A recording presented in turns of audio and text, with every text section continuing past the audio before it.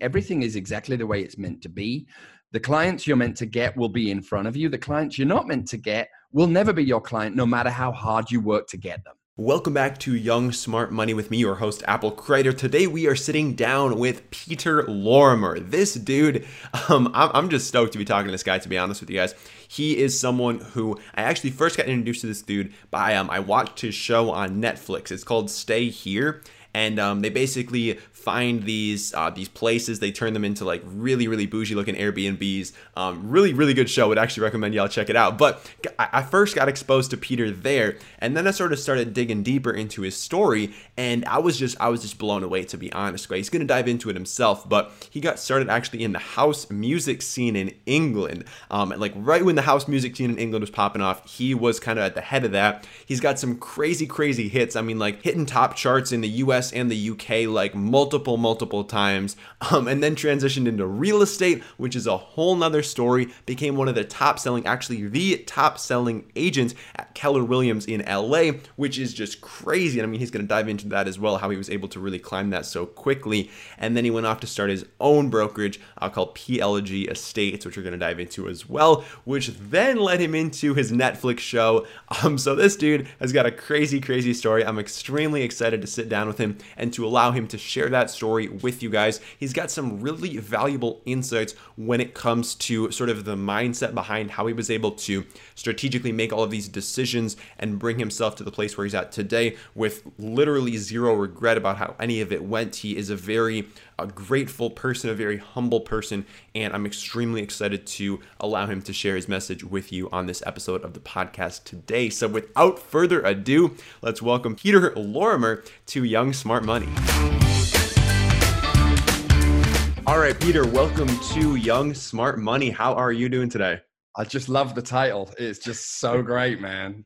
When I was young, nobody was smart with their money. So I think this is just an awesome podcast. Thank you very much, man. I really appreciate that. And I appreciate you choosing to hop on the show.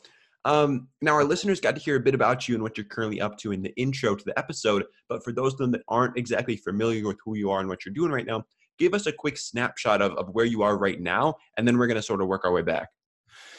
Okay, so right now, currently I'm the host of a show on Netflix called Stay Here. I am also the owner of LA's most kind of creative entrepreneurial real estate brokerage, which is an indie called PLG Estates.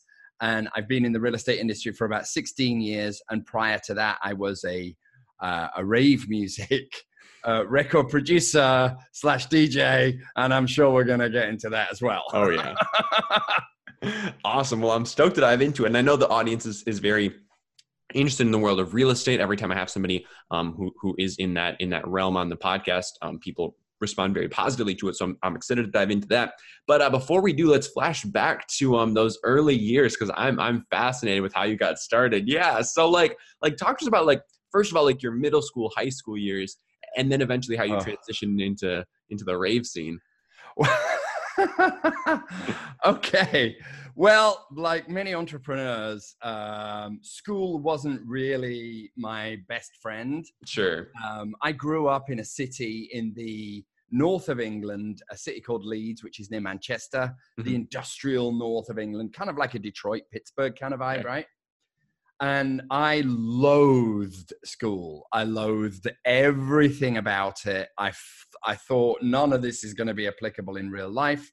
My father was he actually was a college lecturer and a jazz musician. Wow. And the jazz musician part always fascinated me. So, you know, I'll kind of spare you the grisly details. I got expelled from a couple of schools. I was always in trouble. I was always in the top class for everything, but I always failed miserably. Like it was A for ability, E for effort, because I just hated school. And like many people do, we escape into something. Fortunately, I escaped into music and not into crime or drugs or other stuff. And I found a niche in music. And my brother, my older brother played trumpet. My dad played saxophone. So I'm like, okay, I want to play with my brother and my dad. And all they had left at my crappy school was a trombone. So rotting in the closet, in the music closet. And they said, well, you can have this. And I so wanted to escape the life I was in that I just plowed everything into that trombone, as crappy as it was. Wow. And obsessively practiced, obsessively worked at it. And within a very short while, I flew past my brother and my dad. And at 13, I was actually given a free scholarship to the Royal College of Music. Wow. Which they don't give out. I was the most exceptional, supposedly the most exceptional classical trombonist in Britain of my age. Right? Crazy. So the intensity of my mind began with that. And then in Britain, well, I was a tall kid, right? I was 6 foot at 13. And in England, not encouraging this to your listeners, because I know you've got a lot of youthful listeners. In England, you don't need to show ID, or you didn't. So I used to go to bars and clubs at like 15, 16, when I was on tour with orchestras. And I remember the day back in the 80s when I discovered a record by a gentleman from Chicago called Steve Silt Hurley. The name of the record was Jack Your Body, and it was the birth of Chicago House. Ooch, ooch, ooch, right? And I was like, screw the trombone. I want to do that. Wow, from classical to house. I wanted to get into it. It consumed. Now, I guess this is the trait of entrepreneurs, right? We get kind of addicted to stuff, right? Yeah.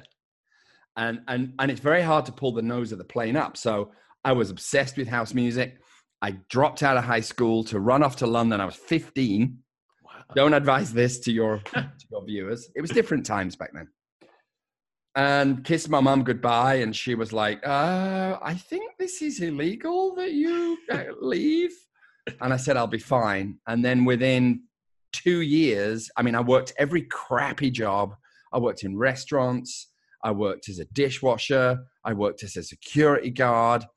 But I had a musical background, and I got a job as a security guard at a recording studio. And then that was my in. And within 2 years, I worked with, we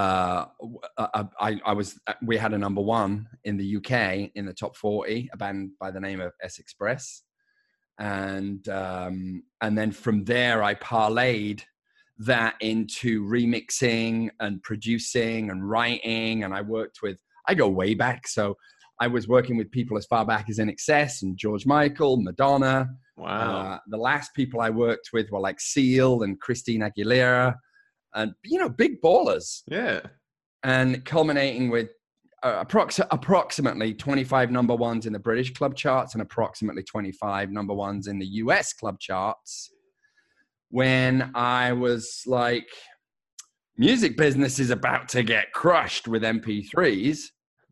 What's next? And I think that's a trait of the entrepreneur as well. And the what's next for me, it wasn't research. It wasn't divine intervention. My mum's house in England was worth X. My brother, who emigrated to Australia 30 years ago, his house was worth way more than Los Angeles. So I'm like, internet, LA, house prices are low.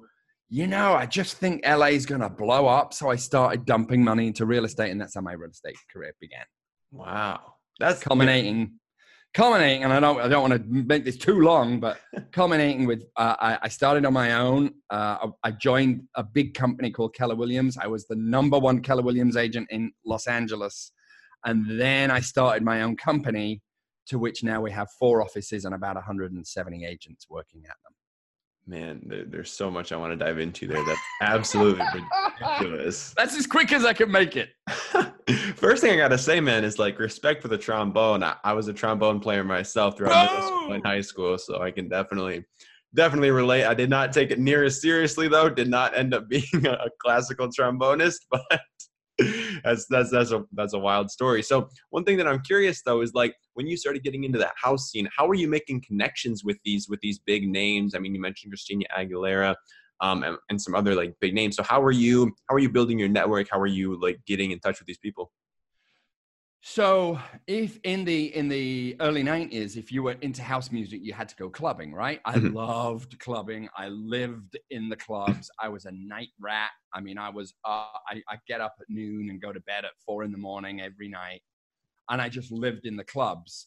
And I kind of didn't realize until later on, I was kind of right there at the birth of the British electronic music scene. And this is how it happened. I happened to be in a club.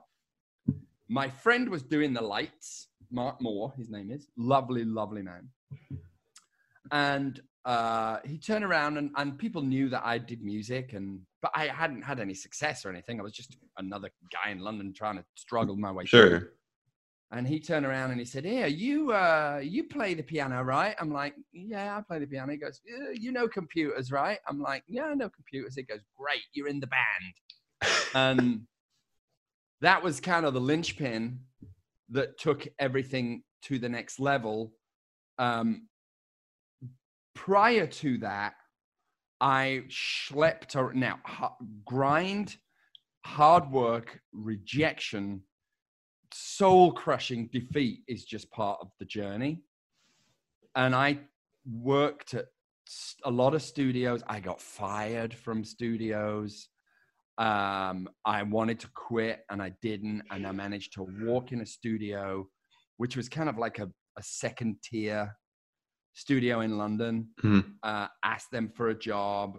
They said, "Do you know what you're doing?" And I kind of didn't, but I said I did. And because it was a second tier studio, a lot of artists came in who didn't already have producers and engineers. So I got to work with people who were at the beginning of their career, not Christina Aguilera at that point, but I got to work with, people who were at the birth of the British electronic music scene. And I then helped a lot of other people have hits as an engineer and a remixer. And then what I did is the labels that I worked for consistently with these producers, I said, "Hey, can I have a stab at my own remix?" And the first remix I got was, actually, I have it on the wall behind me, was Queen Latifah and De La Soul, "Mama Gave Birth to the Soul Children." You're going to have to look in the Smithsonian for that one. And then really it was just never letting failure even enter my mind, because I was broke. I was 19. And if I didn't succeed, I would be on the street. So failure was not an option. And I just kept risking sounds and I kept having hits and then, bigger artists came. My real break came when INXS called me up and asked me to do a remix. That was called Bitter Tears. And they liked that one so much, they used it for the single. And then then they had the biggest album in the world. And then everything else just went. Man, that's absolutely wild. So one thing that I'm curious about, because clearly you were putting yourself out there time and time again, like asking to do these things. How do you think about rejection, or how were you able to keep putting yourself out there when you were facing all of those no's, you were getting all of these like negative responses? How were you able to keep going? And like, what was your fuel? What was your motivation there?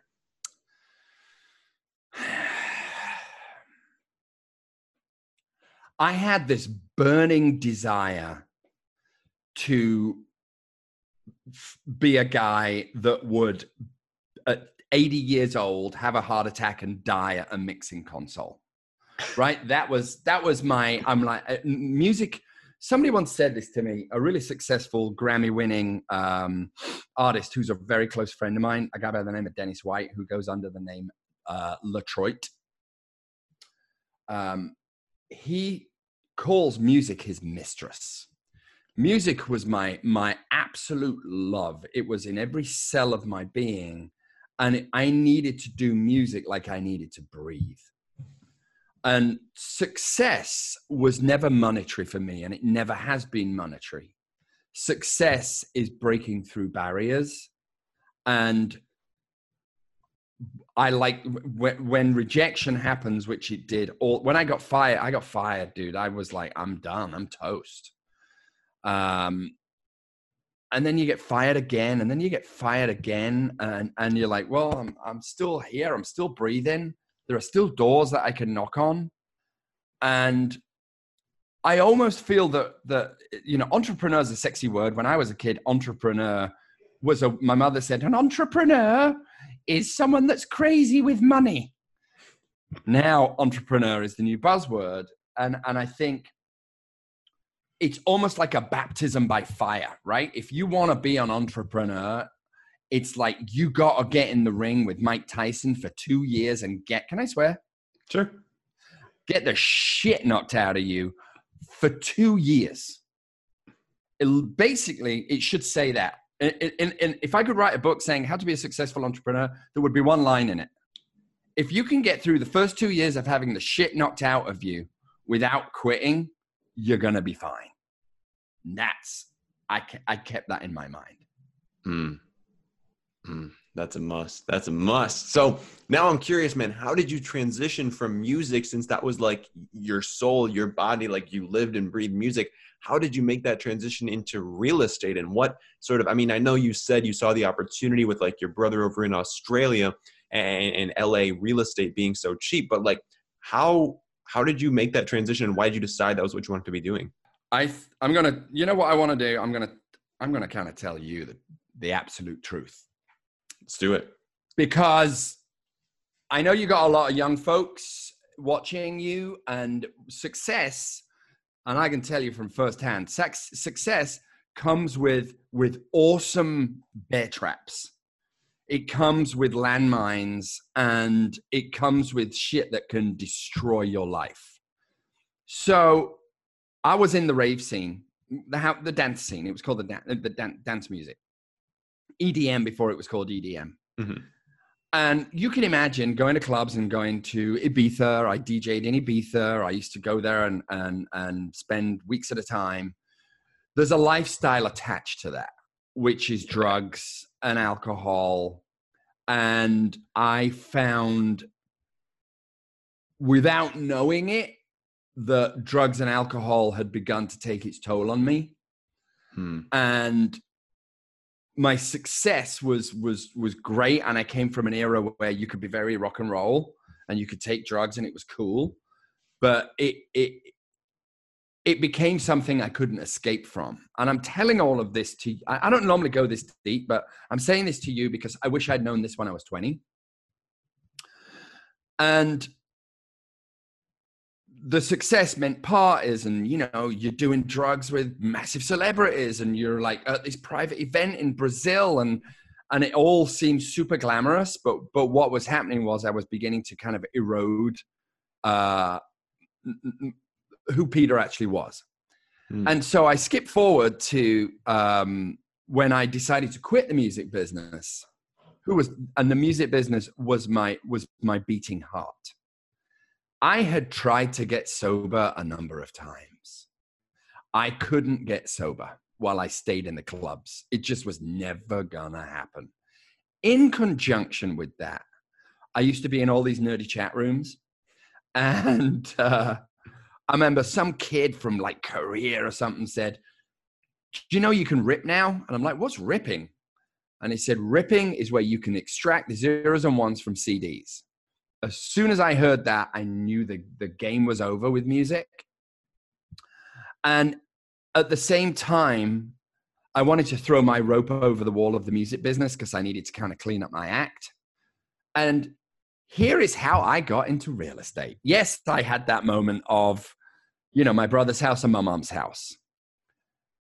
But I was at a crossroads. And this is kind of important for you guys. You might not have a dramatic moment like drugs and alcohol, but you might have a moment where you're in a job and you just hate it. And you're like, shit, man, I need to make that jump. And I'm so scared to make that jump. So I dated this chick who was just toxic. And she had a very successful antiques business in the US here in Los Angeles. And she was just toxic. And she quit that and got into real estate. and she had some minor success. And that was the only roadmap I needed. And in life, I found this happens in every field. Once you find someone that you know and you trust that's done it before you, a mentor, she was not my mentor, but she was an example. It gave me the courage to leap. And it gave me the courage to leap, knowing that I had burned my boat at the shore and I would never turn back. And I literally went to bed. I hung up my headphones as a record producer, and I woke up as a real estate agent, and I never looked back. And I stopped taking music jobs. As much as I wanted to keep taking them, I stopped. And when I joined Keller Williams, I shuffled into the back of the room. I kept my mouth shut, my ears open, and I didn't even tell anybody about my former life because I was there to just absorb and learn everything I could possibly learn and then restart my life. And I had another moment of failure is just not in the equation here. Wow. And I just was obsessed, and I worked 16 hours a day for 5 years and ended up being the number one agent in LA. Yeah. So talk to us about that and how you were able to, I mean, I know you said you were working long days and really studying, but what did that process look like for you? And what were the things that set you apart from all the other agents that weren't the number one agent in LA? I think it was a couple of things. So when you have worked in a creative field, such as music or film and TV, we all worked on projects and gave our heart and soul and 20 hours a day at sometimes. And the projects would never see the light of day. You'd make $0 on them. And some you'd make great money. I took that work ethic of the music business into corporate America. And at least in the office I worked in, I was outworking everyone. I would get there before everyone. I would pound every single contact I ever knew. I kept my ego at the door. And it was embarrassing. I was calling record labels that I would once produce records for and say, hey, I've had a change of direction. You know, if you ever want to buy a house, it's very, very humbling. Yeah. But I kept doing it. I kept my ego at bay. And I wasn't snobby. Like if somebody wanted to sell a 2-bedroom condo in a crappy part of town, I was there. Somebody wanted to sell something 50 miles away, I was there. Somebody needed advice on a lease for free, I was there. And I just kept giving. I was of service every minute of every day I possibly could. And then I was reaching out to everyone as well. And that is what was the differentiator. I want to talk more about ego because I think that's a really important thing, especially for the younger listeners. So how were you setting that aside? Because I mean, clearly you had a lot of success in the music industry. Like you said, man, I mean, like top hits in the UK, in the US, and you could have easily walked into Keller Williams flaunting that and saying like, look how amazing I am. Look at all this stuff that I've done. But clearly that wasn't what you did. So talk to the younger listeners about just ego in general and how you were able to and why you decided to do that.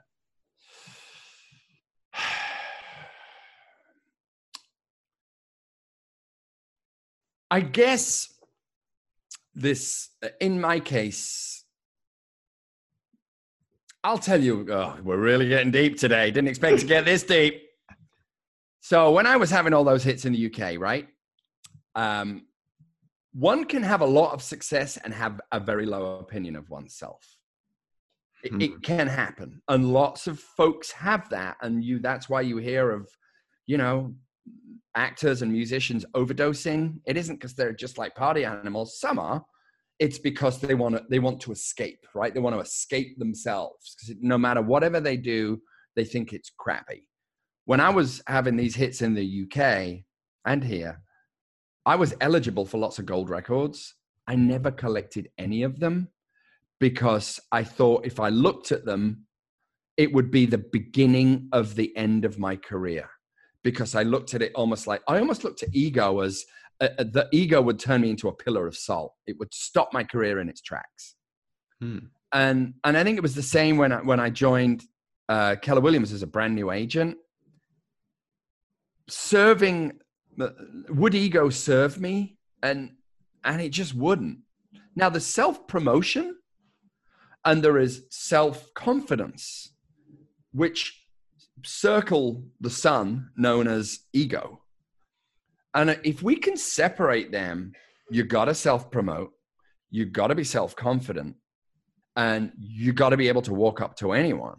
But when that gets into cocky is when the house of cards just tumbles. So service is the opposite of ego. And I just remain in service every moment I possibly can. How do you think about like obviously you're serving other people to help other people, but like how do you decide like who to serve and what to prioritize when you are trying to serve people? Because clearly there's a lot of things that are sort of like vying for your attention, your energy, your time. How do you decide which of those are worth what they're asking for? Great question. So with my real estate career, there was a significant development early on because I met my wife at a rave. And she is an incredibly bright woman. She is a Vietnamese refugee she came here when she was 5. She is also a Buddhist from birth. And when you work with someone like that, as much as I railed against it in the beginning, because she would say to me, everything is exactly the way it's meant to be. The clients you're meant to get will be in front of you. The clients you're not meant to get will never be your client, no matter how hard you work to get them. So you go after everyone, but who you get is who you're meant to get. That, ladies and gentlemen, I have to tell you, is one of the most profound skills of being an entrepreneur. My pulse never quickens during the day. Every 15 minutes of my life is scheduled. I live a very busy life. I never get stressed. And I'm going to kind of give you in a nutshell the absolute secret to being massively busy, hopefully massively successful, but not crushed by your career, because that can happen. And I see people get chewed up all the time. The secret is this: keep your head out of expectations. Our job is to turn up every day, give as much as we can to our people, share as much knowledge as we got, do the very, very best we can do, and maybe we try to do it better than anyone else. But ultimately, if that client or that company or that artist goes with someone else, instead of being consumed, as I was in my early career, with, God damn it, what did I do? What did I do? What did I do? It's no longer about what did I do? I have now flipped it to, that's the way it's meant to be. And when you live your life day after day like this, my God, it's like the universe cracks open the treasure chest and says, oh, you've got the key. Here's a bit more success, and here's a bit more success, and here's a bit more success. Here's the deal, though. You got to keep giving it away for free, and you got to not me being a real estate agent, but you got to keep giving that knowledge away.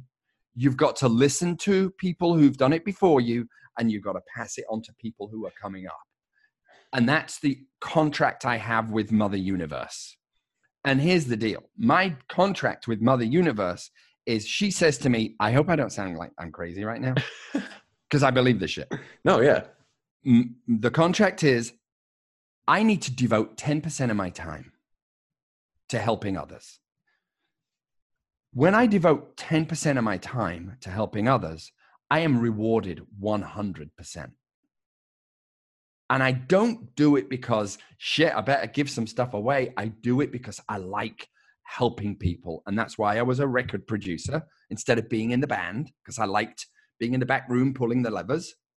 And that's now why I'm a real estate broker and not just an agent. Nothing wrong with being just an agent, because I like being in the back room pulling the levers. I like to build things, and I like to pass on what I've learned. That was powerful. I mean, if y'all missed that, like you got to rewind like 5 minutes and listen to that again, because we just got some amazing value. And I really do agree with a lot of that in that when you do like step back and sort of just realize that, yeah, like you said, man, the clients that you're meant to land, like they will come to you. And as long as you are consistently working at it, like those are the clients that you are going to connect with. And the ones that you aren't are just the ones that you aren't, you know? Right. And I don't want to mislead people. I don't wake up in the morning and wait for divine intervention and wonder who I'm going to stumble into. I bust my ass day after day, hustling, meeting people, taking meetings, exploring avenues that often end in dead ends. And I will keep doing that. The difference is when something doesn't work out that I really want to work out, before I'd be like, yeah, shit, how can we make this work? And I would manipulate it and twist it. And, you know, it's almost like a bad relationship. It's like a bad girlfriend that you keep going back to. And ultimately the relationship disintegrates. And I've learned now that if something, you give it a good college try to save it, right? Yeah. But if it shows signs that it's going to be on life support soon, then that just means another door is opening for me and another opportunity or two or three that will be completely missed if I obsess on something that's a sinking ship. I couldn't agree more. And I like that you brought up opportunities there, because I want you to talk about how you recognize and also take advantage of opportunities, because I'm a firm believer that opportunities are not so much a rare thing as people make them out to be. I really believe that most times people just don't even realize when there is an opportunity in front of them, because they either don't know what they're looking for, they haven't really trained their brain to recognize these things. So talk to us about, for you, recognizing and taking advantage of opportunities, and maybe share a time when you were really able to capitalize on an opportunity that you were able to recognize. Great question. I'm going to frame it. I'm going to give you a slightly longer answer on that one. I'm going to frame it with this. So I work I work anywhere in LA, but I do a lot in Beverly Hills, Hollywood Hills. Mm-hmm. And I see a common mistake with real estate professionals. They get in their car, they drive straight to the middle of Beverly Hills and try and find clients. It's impossible. People in the middle of Beverly Hills have already got 10 realtors that they know. So I think the theory of apprenticeship, working with friends and family and distant places, and, you know, everybody wants to sell a $10 million house, but you got to start with a $200,000 one. And so I think opportunities get missed when the bar is set too high. I'm going to be an angel invested startup in the next 3 years. Well, join the line of thousands of other people. So when an opportunity comes along, in my case, I'm going to give you my 65% rule. There isn't one time in my life where I have seen an opportunity, well, maybe a couple, but generally speaking, an opportunity is wrapped in insecurity, fear, and unwillingness, right? A lot of the time, meaning kind of sounds good, but I'm comfy where I am right now, and that's a bit of a risk, and I know it's going to be successful, but yeah, and we're going to get into fear and ego a little bit later as well. Mm-hmm. So opportunity for me, when I can, all bar a couple of opportunities, I've only been able to get to 65% convinced. The last 35% is always a leap of faith. And if you can get to 65%, ladies and gentlemen, if you are like in Boise right now and you want to move to LA or you want to move to Miami and you think it's going to be okay, but you kind of got that little bit of excitement, you got to jump. because we live in the United States. Well, I'm sure many of your viewers don't, but you and I live in the United States. My opinion, best country in the world. What is the worst that can happen? We can fail and go back. We're not going to get bombed. We're not going to get executed. We're not going to be under a freeway bridge. We're going to go back. And so if you guys are in your late teens, early 20s, early 30s, regret, and I don't have any, regret is something that is a tattoo and it never comes off. So if you get to 65, ladies and gentlemen, that's good. Some entrepreneurs are like, if I get 50%, I'll jump. I'm 65. Richard Branson was, I think, 80 or something. But that whole leaping out of the plane, finding a parachute on the way down, that's the exciting part. Cash and prizes is a headache. Finding a path that is not trodden in a jungle is so freaking exciting. I mean, that's the game. Yes. That's the game. Yes. Oh man, I'm so glad you brought that up. I could not agree more. And looking at like what is the worst that could happen has been something that's really helped me like put things into perspective, because we get all these ideas wrapped up in our head and like stressed out about like, oh well, I don't know what would happen if I went there, or like if I did that. But you just got to take a step back and be like, well, what's the worst thing that could happen? And 9 times out of 10, it's nothing. It's not that bad. You can always go back to the way it was. And all you've lost is like maybe a little bit of time, but you've learned so much in the process that it's like, it was so worth it. So I'm really glad you mentioned that, because I think that could really help out a lot of listeners. I'm going to give you a little nugget as well, which is when I was in my late teens, early 20s, trying to find a path. Before, I mean, I had success at young, but I was out the door at 15. So for those 3 years, I was working every crappy job I could find, right? Dishwashing, as I mentioned earlier. Here's what you guys have now. If you got a car, you got Uber. What a great freaking invention. You can work when you want to work. You can earn not as much as you want to earn, but you can earn enough to survive. And you need to take a day off and go have a meeting. Boom. I see sometimes people sitting in their apartments waiting for Apple to call them to say, we're looking for a designer for our iPhone 11. Dude, it's never going to happen. So use the technology that's out there to not fuel, but give you enough money to eat and live and chase those dreams. 100%. Now, Peter, I do want to dive into your Netflix show as well, because I'm fascinated with how that sort of came together. So tell us the story of how you went from, again, you started your own brokerage. You've got this real estate thing going. When did you approach Netflix? Did they approach you? How'd you get into the sort of film business? I had zero interest in being on television. Not that I don't love it. I love it, but sure. It wasn't my focus. I wasn't trying to get on TV. So when I set up PLG Estates, this is around 2010, we set it up. So, Facebook was kind of in its infancy. Twitter was, underway. This is pre-Instagram. And I had come out of an era of a DJ and a producer where self-promotion was much harder because there was no internet. So when we set up PLG, I was like, okay, I cannot outspend Keller Williams in newspaper ads. Plus, I don't believe in newspapers anymore. I can't outspend Coldwell Banker. I can't outspend Prudential, the big label brands. But they all suck, and they're all boring, and they're all like my granddad's company. So what I can do is I can run circles around them with social media. So I set to really making it my business to learn how to market through social media in 2010, 11, 12, 13. Wow.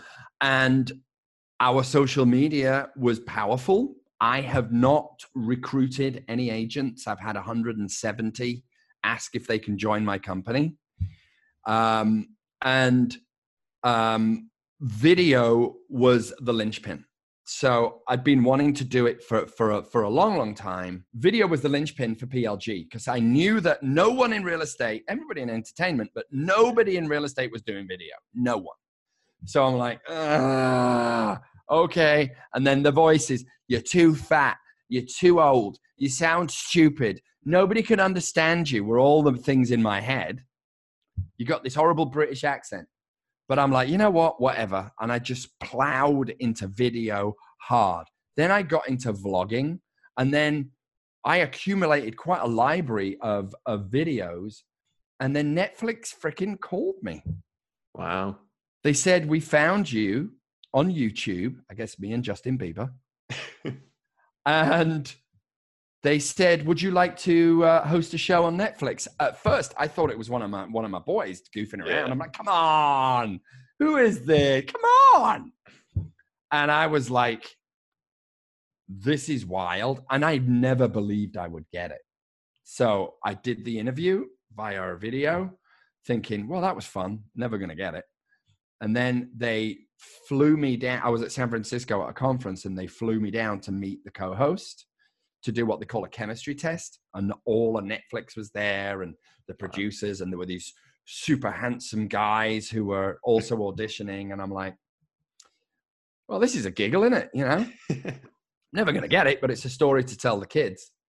And so I just went for it. No holds barred.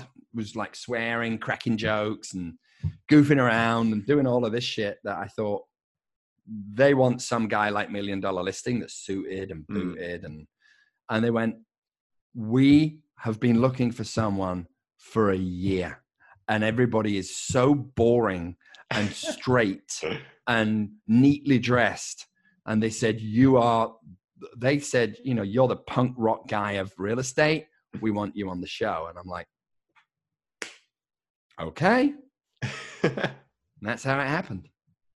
That is wild, man. I mean, my girlfriend like tunes into the show. She's had me watch a couple episodes. So I'm just like, it's so interesting to like watch someone on TV and then like sit down and have like a 30, 45 minute conversation with them. It's definitely, it's an interesting experience. I'll tell you that. Yeah, dude, I'm going to tell you when I was, and in insecurity, right. To you entrepreneurs out there, insecurity is an entrepreneur's friend. It will never go away. In my case, it never goes away. But I've learned to tune it out, right? It's almost like the debating society. I have the debating society sitting behind my head here, which are like 4 guys or 6 guys. They all look like me. And when I have an idea, if I turn around and say, what do you think about this, fellas? They'll be like, well, that sucks. No, you're too old, dude. Forget it. You're not the right part. Forget it. You suck. In fact, I think this is the beginning of the decline of your career, to be frank. And so what I do now is I just tune out the negativity. And when I was on the set, not the set, we moved around from city to city, I didn't unpack for 2 weeks because I'm like, they're going to fire me. And they didn't. And I was like, okay, just remain in service and out of ego. So every day I turned up, I went around and spoke to everybody on the set, the carpenters, the lighting guys, the gal getting the coffee. And I was just of service to everyone I could meet, not in a schmoozy false way, but in a, hey, we're all in this boat paddling. We're all on the same team here. And it was a beautiful experience. How did you tune out those voices? Like, is meditation a heavy practice for you, or like, what do you do to quiet those? No, I wish I did meditate. I've tried it, but it's so hard. I recommend it though, if you can. Mm-hmm. How do I tune out the voices? Well, they were very cunning, baffling, and powerful for many years, which is really why I kind of got into alcohol and drugs, to shut them up. But like any bully, right? So now we're going to get into fear and ego, ladies and gentlemen. Insecurity, low self-esteem, high self-esteem, ego, they are all rooted in 2 things. Well, they're all rooted in one thing, which is fear.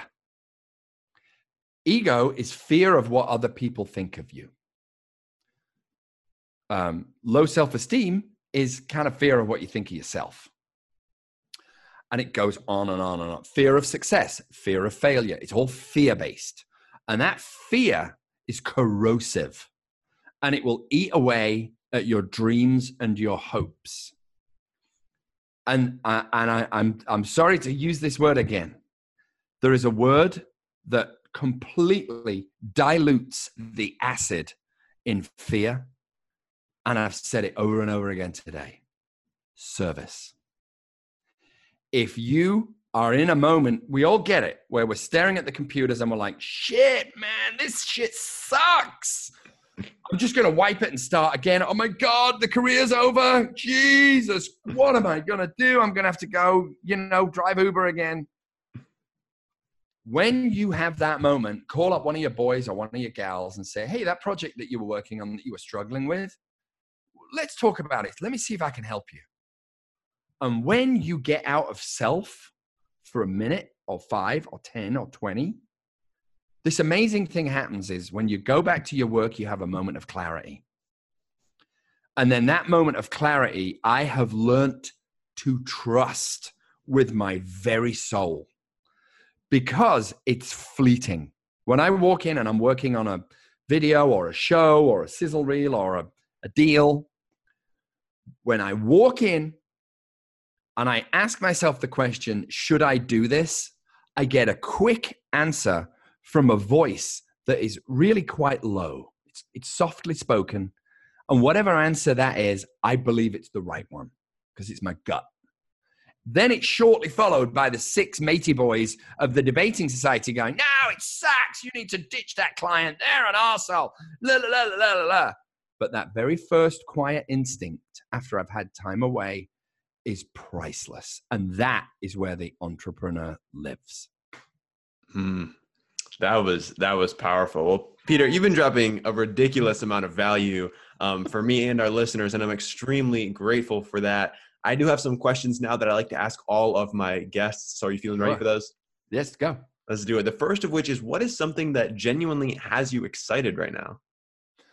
Are these rapid fire or are these long answers? No, these are whatever you want them to be. Well, I'm in the middle of developing a bunch of shows, which who knows if they'll fly, but I'm an old record guy, so I'm used to creating things. I'm really, really excited about those. I'm really excited about the growth of PLG because when you are an indie, it can be brutal for a few years and you get no respect. Not that you need respect, but we're at that flashpoint in LA right now where it's like, oh shit, you guys have been around nearly 10 years. Oh, that's right. You guys are cool. And I'm like, I'm an overnight success after a decade. Yeah.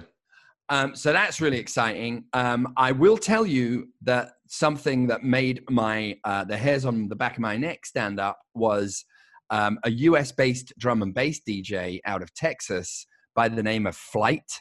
If any of you guys like drum and bass out there, there is a record called Break the Loop, which is sick beyond. And you talked about meditation earlier. Mm-hmm. My meditation, where I can wipe the hard drives of my mind, is when I put on my electronic music shows. And when I put on my electronic music shows, the rest of the world doesn't exist. And I'm back with my mistress and it just clears my head. I actually like to work when I'm doing emails. I have pounding dance music going on my professional studio headphones because I cannot concentrate in silence. I need, and that helps me. So what am I really, really excited about? I don't want to sound like some wanker, but dude, I am the most, and I genuinely am, I am the most grateful guy. I'm full of gratitude. I love what I do. And people get pissed off because they say to me, how you doing? I'm like, never better. And it's just like, look, I'm going to break it down. Mm-hmm. I wake up in LA in a house that I own that I love. with my wife, who I love and adore, with my 3 children that I love and adore. Before I've even taken a piss, I've won. The rest of the day is gravy. And so now that's fine. I'm an older guy and I've got stuff now. But if I'd had that mentality when I was living in my studio apartment under a home in London, it's amazing. It's almost like you become a magnet, and you become a magnet for the right type of people. And all of the toxic, slimy assholes, they all work together. And all of the cool, giving, sharing people work together. A few people slip through here and there, but life is too short for me to not enjoy it. That is the name of the game right there. Wow. That was, man, I really, I relate to a lot of what you just said right there, man. I mean, as far as gratitude goes, and it really shows with just this conversation that we've had. Like, I can really tell that you are somebody who is extremely just like positive and giving and grateful. And you've shared so much on this episode that I'm just like, I'm extremely grateful for that. And I'm grateful for being on it, for real. As annoying as it is, I'm like super grateful. It shows, man. I can tell very, very quickly when someone is excited and grateful to be here and when they're not. And it's refreshing to be talking with someone like yourself. So thank you for that. The next thing that I'm curious about is whether or not you have any habits that have served you particularly well, either in your business or your lifestyle. Oh boy. I've had some habits that have served me pretty badly in the past. But we won't go there. Habits that serve me well. Yes. So the number one habit I can recommend, and this takes a minute, right? My parents, God rest their souls. My parents, I was raised Church of England, Protestant, right? And my parents were atheists. Not that I'm getting deep here, but my culture was one of, I got to get mine. I got to get mine first and then worry about everyone else. Okay, so I was raised that way. And for the most part, that's kind of what I experienced in the UK as a whole. Forgive me, UK listeners. I know that I've been out of there for 26 years, and I know Britain, as everywhere else, has evolved. But when I grew up in England, in my part of England, that was kind of the vibe.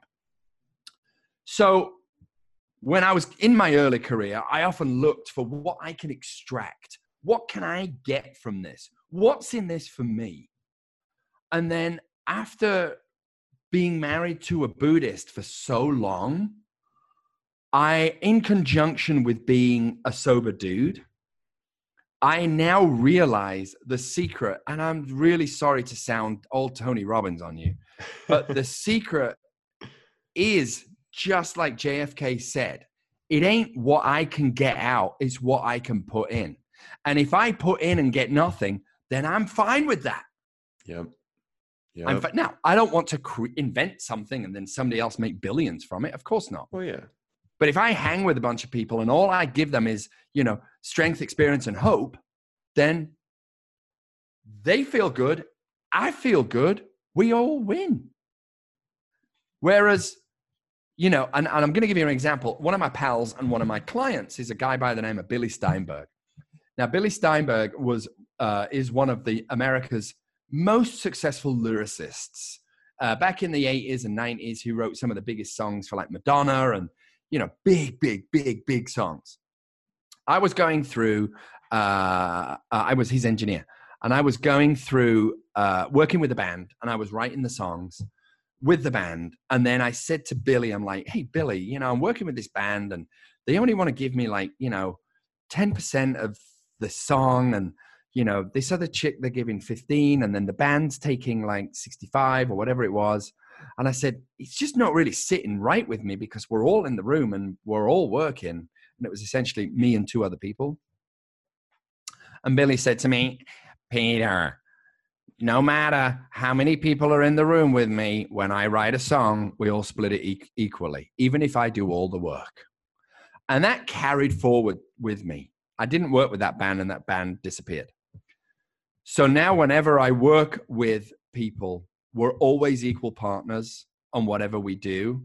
Even if I do most of the water carrying, I'll still be an equal partner just because I wouldn't feel right taking 70% while somebody else takes 30 if we're working on a project equally. Did I answer your question? That was more above and beyond the question. Well, Peter, man, I really do respect your time. So I want you to let the listeners know where they can follow up with you, learn more about what you're doing, and connect with you. Sure. Well, my Instagram is where I kind of live. My Instagram is Peter Lorimer. I'm sure the links will be here somewhere, but I'll spell it for you. It's Peter, Peter, Lorimer, Lorimer. And on YouTube, Peter Lorimer Official. On Facebook, Peter Lorimer Official. And guess what? The website, peterlorimer.com. Amazing. I'll link all of those up in the show notes. Peter, it's been an absolute pleasure, man. I'm extremely grateful for you, your time, and you choosing to spend it here on Young Smart Money. It's my pleasure. This was a great podcast, and I've seen some of your other ones. You're doing a great job, a great service for our community. I appreciate that, Peter.